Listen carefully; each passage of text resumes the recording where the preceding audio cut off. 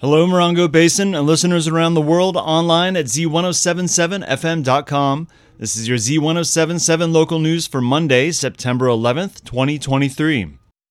The Sheriff's Department is asking the public's help in IDing a woman suspected of property theft. Sometime between July and August of this year, an unknown white female adult with pink hair entered a residence in the 69,600 block of Brant Crossing Road in 29 Palms and stole over $3,700 in property. Detectives are seeking the public's assistance with identifying this female. We'll have a photo of the suspect of this story at our website. Anyone with information regarding the investigation is urged to contact the Morongo Basin Station at 760-366-4175.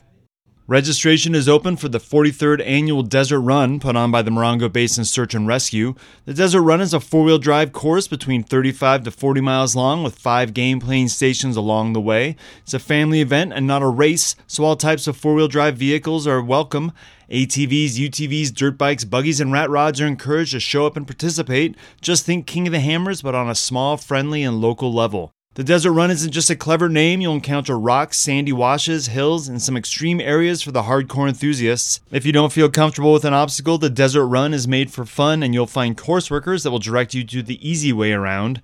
The event is being held October 7th at Means Dry Lake in Johnson Valley. Last year, they gave away over $10,000 in prizes. It's $60 to register, or half that for military or first responders. You can pre-register for the run online at desertrun.org. We'll have details on how to pre-register by mail at this story on our website, z1077fm.com. At tomorrow's 10 o'clock County Supervisor meeting in San Bernardino, Consent Agenda Item 73 may be especially significant for the future of fire protection services in Yucca Valley. Reporter Mike Lipsitz explains. Supervisors are expected to approve a $500,000 purchase agreement for 3 acres on the southwest corner of the highway and Trojan Lane. Pending a number of hurdles and environmental approval or exemption, the site has been identified as the likely location for a new Yucca Valley fire station. The current station, built in 1959, has outgrown its capacity due to substantial population increase and tourism growth in the area. The county considers replacement of the station a high priority. Follow a link in this story at z1077fm.com for the complete agenda and options for viewing or participating in tomorrow's meeting. Reporting for Z107.7 News, this is Mike Lipsitz. The Yucca Valley Chamber of Commerce has announced their end-of-summer bash, scheduled for Thursday, September 14th.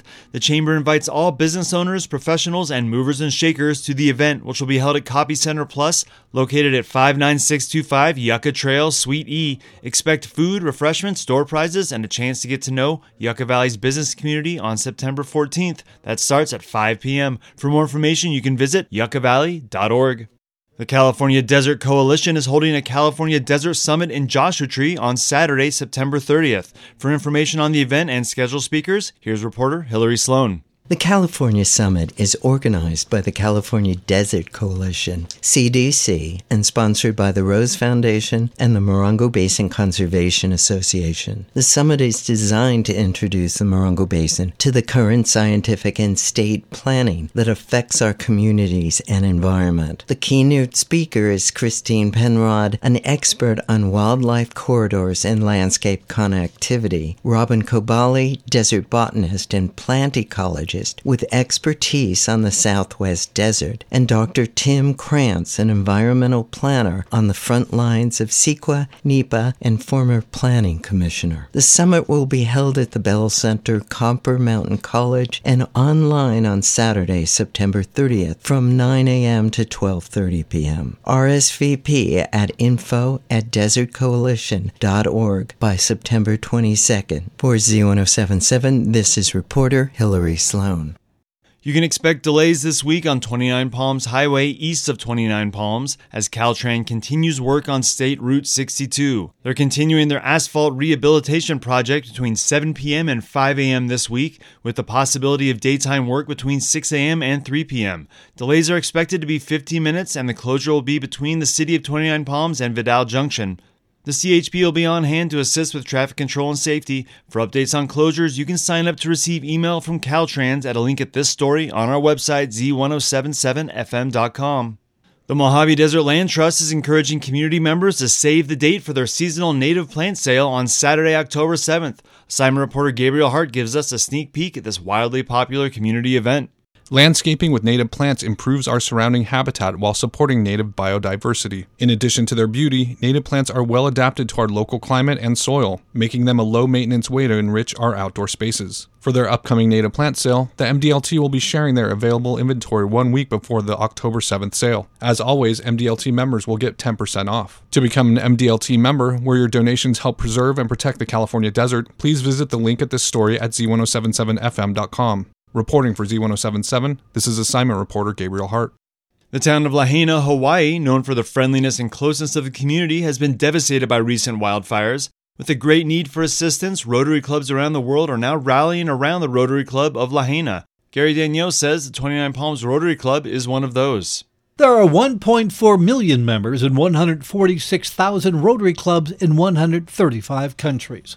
The bond among Rotarians to serve their communities above and beyond themselves makes for a remarkable camaraderie among the men and women who take the pledge of community service as a lifestyle. Lahaina town is in the process of collecting themselves, cleaning up, and planning to come back. The funds being raised are not meant to immediately rebuild, but to make sure long-term needs are met. 29 Palms Rotary members unanimously voted to direct a substantial donation of club resources to Lahaina. Individual members are augmenting the funds. Funding goes directly to the Lahaina Rotary Club, made up of community and business leaders in the stricken city. The feeling is no one will understand the unique needs of the bewildered and battered residents better than those who live, work, and raise their families there. The Lahaina Fund will grow over the next few weeks. Anyone who'd like to donate can contact Rotary President Dan Mintz at the Palladium or any member of the 29 Palms Rotary Club. For Z107.7 News, I'm Gary Danielle. And that's your local news. You can hear local news 7 times a day, 7 days a week at 7, 8, 9, noon, 4, 5, and 6. More Morongo Basin residents get their local news from Z107.7 than any other source. Reporting for the Morongo Basin News Leader, the award-winning Z107.7 News, I'm Robert Hayden.